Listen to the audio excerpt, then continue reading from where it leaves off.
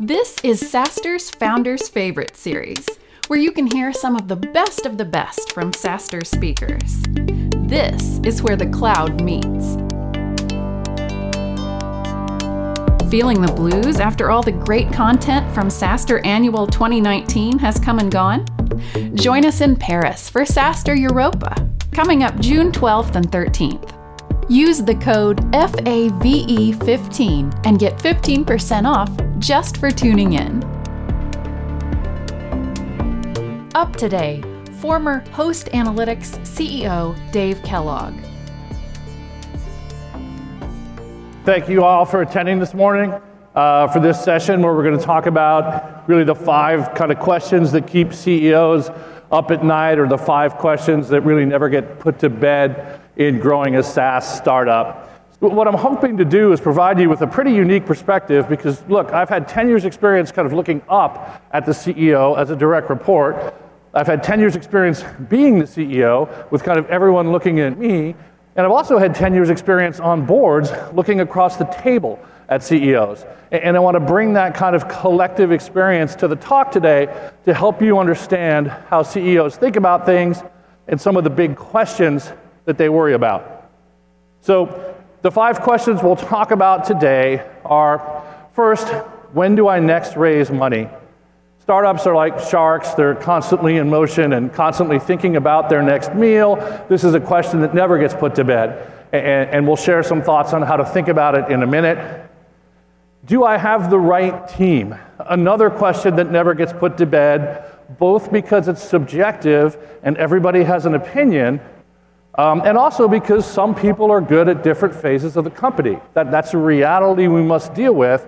And just because someone was a right member of the team last year doesn't mean they're a right member of the team next year. So another big question that CEOs spend a lot of time thinking about, and so do boards. 3, how can I better manage the board? CEO is a funny job, right? Many of us, in some ways it helps if you founded a company young and you didn't have 15 years of corporate experience working for a boss. Because if you do, if you've spent your time kind of climbing the corporate ladder, one day you're CEO and you don't have a boss anymore, right? It's not a manager-employee relationship, right? First, you're working for a committee, not a person. And second, if you ever went to that committee going, gosh, I wonder what we should do next quarter, right? They would look at you and say, I think you should help us find a new CEO, right? Because you're supposed to know what we're supposed to do next quarter, right? Your job is to run the company. So it is not a manager-employee relationship, and managing that is difficult. The 4th issue is, to what extent should I worry about competition? This is actually, I think, the most subtle question because it evokes a lot of very passionate answers, all of which to me are partially informed. Reminds me of the story of the 3 people on the elephant. Person grabbing a leg thinks it's a tree. Person grabbing the tail thinks it's a rope. And everyone's very passionate about their conclusion, but they're all only seeing part of the picture. So we'll talk about this one. And then the last question is, are we focused enough? To which the general answer is probably not. And the point we'll make is we need to separate kind of vision, which is kind of an end state goal for the company, from strategy, which is kind of a systematic path to get there. And that's the way to really think about that issue, to think about focus.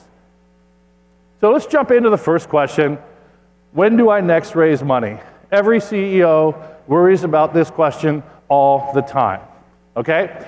And my only kind of glib answer is, when, now, how much, as much as you can, right? From whom, the best VCs who will fund you, and on what terms, if I could add one, the best you can find.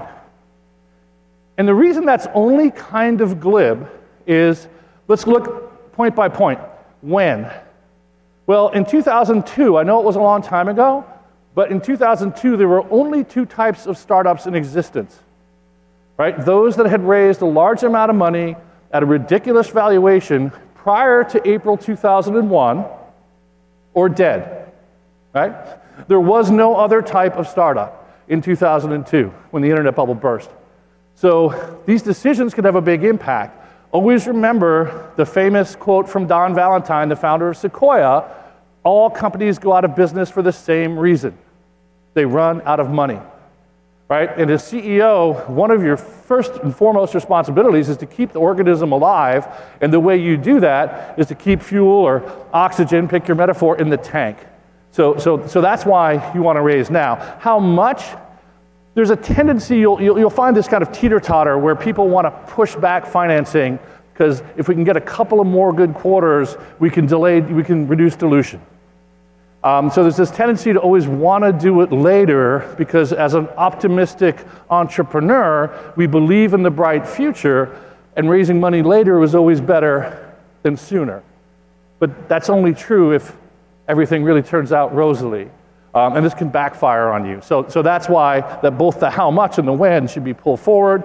From whom, notwithstanding the real value that top tier VCs offer, whether they have programs to support the startups or the value and wisdom of a wise board member, notwithstanding that real value, there's also big brand value in the VCs you pick.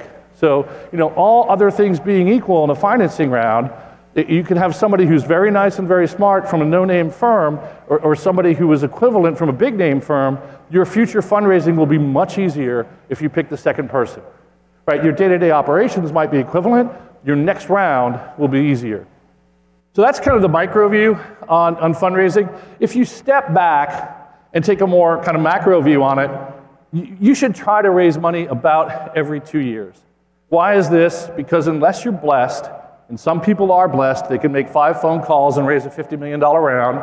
But if you're not one of them, if you're not blessed and raising a round is going to be real work, say 3 to 6 months, there's a distraction factor on the CEO with all that time gone. So that's the one scale is saying big distraction. We can't do this every year. I can't spend a third to half my time raising money. On the other hand is the dilution argument, which is the later I raise money, I could do it at a higher valuation, get less dilution because the company will be bigger. So, and look, if you raise 3 years worth of money, there's a very strong argument that the portion of that capital needed in year 3 could have been raised at a higher valuation. So when you net all that out, you kind of come down to 2-year cycles. One interesting thing about this phenomenon is you can often take the size of somebody's round and divide it by 8 to 10 and get a pretty good approximation of their burn rate, because most people think in these terms. So how much money should be raised? Everybody should have a driver-based model for their company that has all the key drivers, right? Number of reps, types of reps, productivity by types of reps, attrition, ramping, net and gross dollar retention rate, gross margin, right? There's about 10 or 15 drivers you need to fully model a SaaS company, and you should build that model and use it to figure out how much cash you need the last 2 years. And not in your best scenario, but in an okay scenario. So, second question, do I have the right team? Boards focus on this question a lot. VCs view themselves as kind of experts in people. Everybody gets to have an opinion about people, whether you're a financial VC or an operating VC. So this is a question that attracts a lot of attention. And I always like to look at it through 2 perspectives. The first is for you, for the CEO. Do you have the right team for you? And then second, do you have the right team for the board? And let's talk about them one at a time. So I have a couple of kind of joking, tongue-in-cheek laws up here that come from friends of mine, but the first law is pretty simple. My friend Greg Lorden always said there's 2 types of people, those who bring energy and those who take energy. And we all know who those energy takers are, right? They walk in the room and they somehow suck all of the oxygen out, and they kind of bring everybody down. My advice, get that guy or gal out of the room. I don't care how you do it. I don't care if you demote them. I don't care if you keep them as a direct report and disinvite them to the meeting. I don't care if you hire them a coach. But your team needs to be full, and you have a very hard job, and you should be surrounded by people who bring energy. The second principle is, do you want to meet with them? One day I was at MarkLogic, probably 10 plus years ago, and we'll make up the position. I had a meeting at 11 o'clock with the VP of Product Management. And I went, oh, God, I don't want to do that meeting. And I stopped, and I went, that's crazy. Wait a minute, you're the CEO of a company. You're supposed to meet with the head of product strategy, which is one of the most important things of the company, and you don't want to meet that person. What the heck does that mean? right? And what it means is bad, right? Because there's probably a reason why you don't want to meet with them. For me, the top reasons are they can't keep up with the conversation, or their answers are always gobbledygook when I ask questions, or what's another good one? Oh, they don't follow through. They say, yeah, we're going to do things 1, 2, 3, 4, and 5, and you meet them a month later, and nothing happened. Right? That's how you lose interest in meeting with a direct report, and I view the non-desire to meet with one as a huge warning sign that you should inspect. Another thing is, how well do they work with each other? Another friend of mine has this expression from Machiavelli that warring princes means one thing: a weak king. Right? And if you're CEO of the company, you cannot allow warring princes in your company. Everybody sees it. The whole company knows if 2 staffers are at war. I've had entry-level accountants crying in my office because their 2 VPs have been fighting. Right? The whole company sees it. And it's your job to make sure it doesn't happen. So when you have warring princes, my advice is to be very quick to say, this is unacceptable. I will not tolerate this. You could do 360-degree feedback surveys. You could bring in a coach. You could do whatever kind of intervention you want. But my advice is make sure that no one wins, that there is no winner, that you chose to fight. You might still be with the company, but you are not going to win. And make sure that you're committed enough to fire them or demote them out of the position to make it stop. And one time I had a conversation when this was happening. I said, I'm seriously considering firing you because you're at war with one of your peers. And the person said, are you going to fire me for fighting? And I said, no, I'm going to fire you for insubordination because I asked you not to fight. I told you not to fight, and you fought anyway. Right? I'm deeply committed to ending this conflict. So another thing to think about, do you have the right team? If they're fighting with each other, something's wrong. And then finally, delivery track record. Some people are really good at explaining why stuff didn't happen. Well, let me tell you, building software is really hard. No. It's like, I don't want to hear that. I want results, right? I want people who deliver results, not explanations. So as CEO, I think this is a good checklist for do you have the right people. 3, how can I better manage the board? I think the place to start in thinking about this is there's a universal desire amongst VC directors to add value. And one of the things VCs do is pattern match. And if you don't channel their energy, you are likely to be pattern matched to death. And I propose a better solution, which is to try and take control of the situation. The other thing VCs will tend to do is that the more financial, i.e. less operational they are, the more they care about 2 things: numbers and people. By the way, the intersection of which is called comp committee. Right? So try to drive those people towards your comp committee. I would make board meetings a board meeting topic. Very few boards do this. Just take an hour to say, what kind of board meeting do we want to have? One of my favorite questions, ask each director in their entire career, who managed the board best and what did they do? Right? One answer I heard, this guy got the slides out 5 days in advance, called every director individually, walked them through the deck. To me, that's terrifying, because I'm like, why bother to have a board meeting, right, if you're going to do that? But at the same time, it was really good to know that that was his view of perfect board management. Right? The other thing, just as a quick aside there, if you're getting the board slides out 24 hours or less before the board meeting, you're not looking good, almost regardless. But what are the assumptions here? Are we assuming the board has read the slides or not before the meeting? Do we assume, as I do, that the board meeting is a chance for the board to inspect the executive staff, put them up in front of the board, and let them answer questions about their business? Some directors might want that. I'd be one of them. Some don't. You need to know. But the real way to do this is to kind of reverse the paradigm. And when I went to Berkeley many, many years ago, there was a local band called Psychotic Pineapple, and their big hit song was "The Devil Has Work for Idle Hands." And whenever they hit the chorus, everybody would go like this, and they'd all put up their idle hands. And that's the way I think of the board, right? The devil has work for idle hands. I.e., a good dog is a tired dog, right? If I'm not keeping the board busy helping me drive the company, they are going to come in with ideas and ways to help that I may not find helpful. So why not be proactive, right? At every board meeting, put up the pipeline. Who knows somebody? At every board meeting, look at the boards of the customers. Who went to business school? Some guy at this board. Hey, we're struggling with metrics. Which one of you is a great metrics-driven CFO? right? Hey, who wants to make a committee with me to go solve this topic? Or my favorite, comp committee, often a nightmare. Can we reframe comp committee from this gauntlet that I need to run to a collaborative exercise where me and 2 board members are trying to make a proposal that appropriately rewards the executives and keeps them with the company, right? Get them working for you. Number 4, to what extent should I worry about competition? And in some ways, this one's weird because it's like, is this a trick question? Like, they're trying to kill me. There's a bunch of people across the street who've raised $75 million or $150 million in venture capital, and they are trying to kill me. Of course, I should worry about them, right? Sun Tzu, if you know the enemy and know yourself, you need not fear the results of 100 battles. Right? And then one day I was at Salesforce. I did a year at Salesforce in the middle of all that, and I was mentioning Zendesk. I was like, hey, there's these guys called Zendesk, and they might be a problem for like our customer service business. And I got the kind of uh-oh moment where like, oh, and then Benioff said a proverb, Dave, never lead from a position of fear.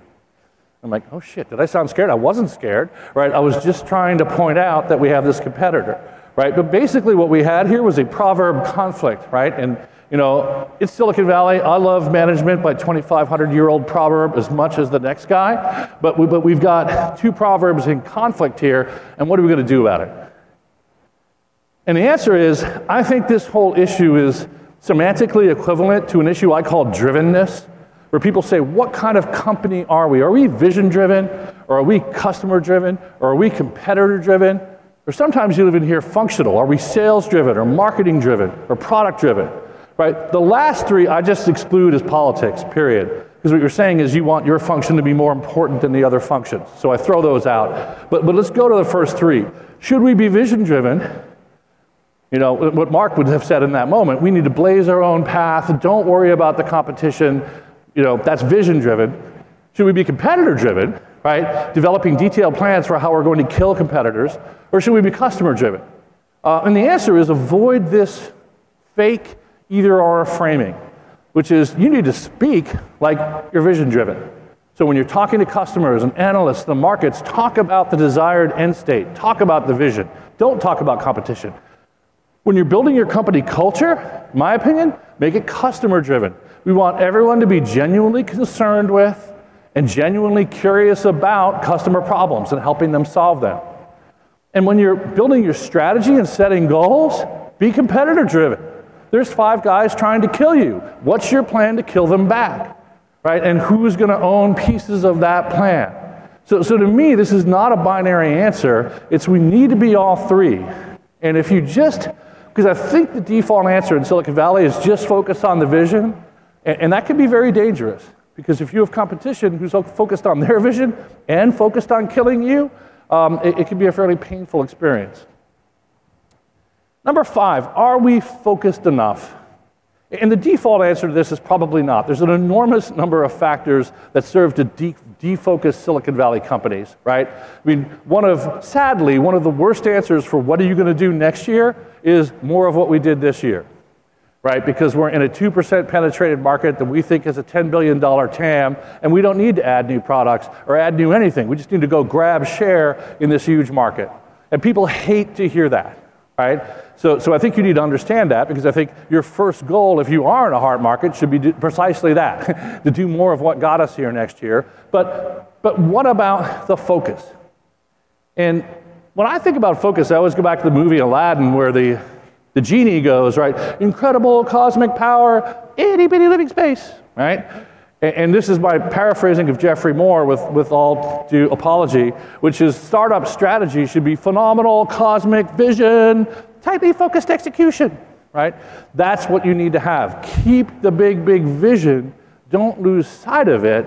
But when you're making next year's plan, let's be focused. Let's have achievable goals that we can win. Remember Amazon, right? The first product they sold was the book. And their big first move after books was CDs.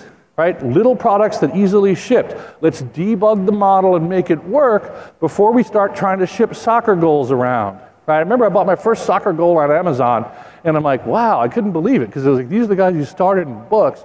And of course, I mean, look at all the stuff they've done since. AWS, Mechanical Turk, the fulfillment model, right? But they did it systematically. Ditto for Facebook, right? Facebook was Harvard students, then Ivy League students, then all university students, and then kind of all people, right? Let's be systematic. That vision is not the same thing as strategy. Vision is a view on how the world should be. It's an end state, and strategy is this systematic plan for getting there. In conclusion, let's wrap this up.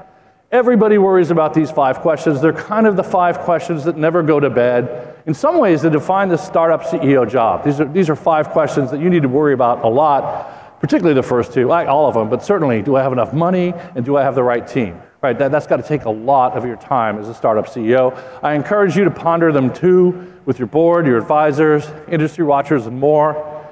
And I'll end with a quote, one of my favorite quotes on management from Peter Drucker, which is, the temptation for a startup CEO is to spend all their time on management, right? And management is about doing things right. And there's nothing wrong with that. The trains need to run on time at your company, but leadership is about doing the right things. And if you focus on these 5 questions, I think it'll help you find the right balance between the two.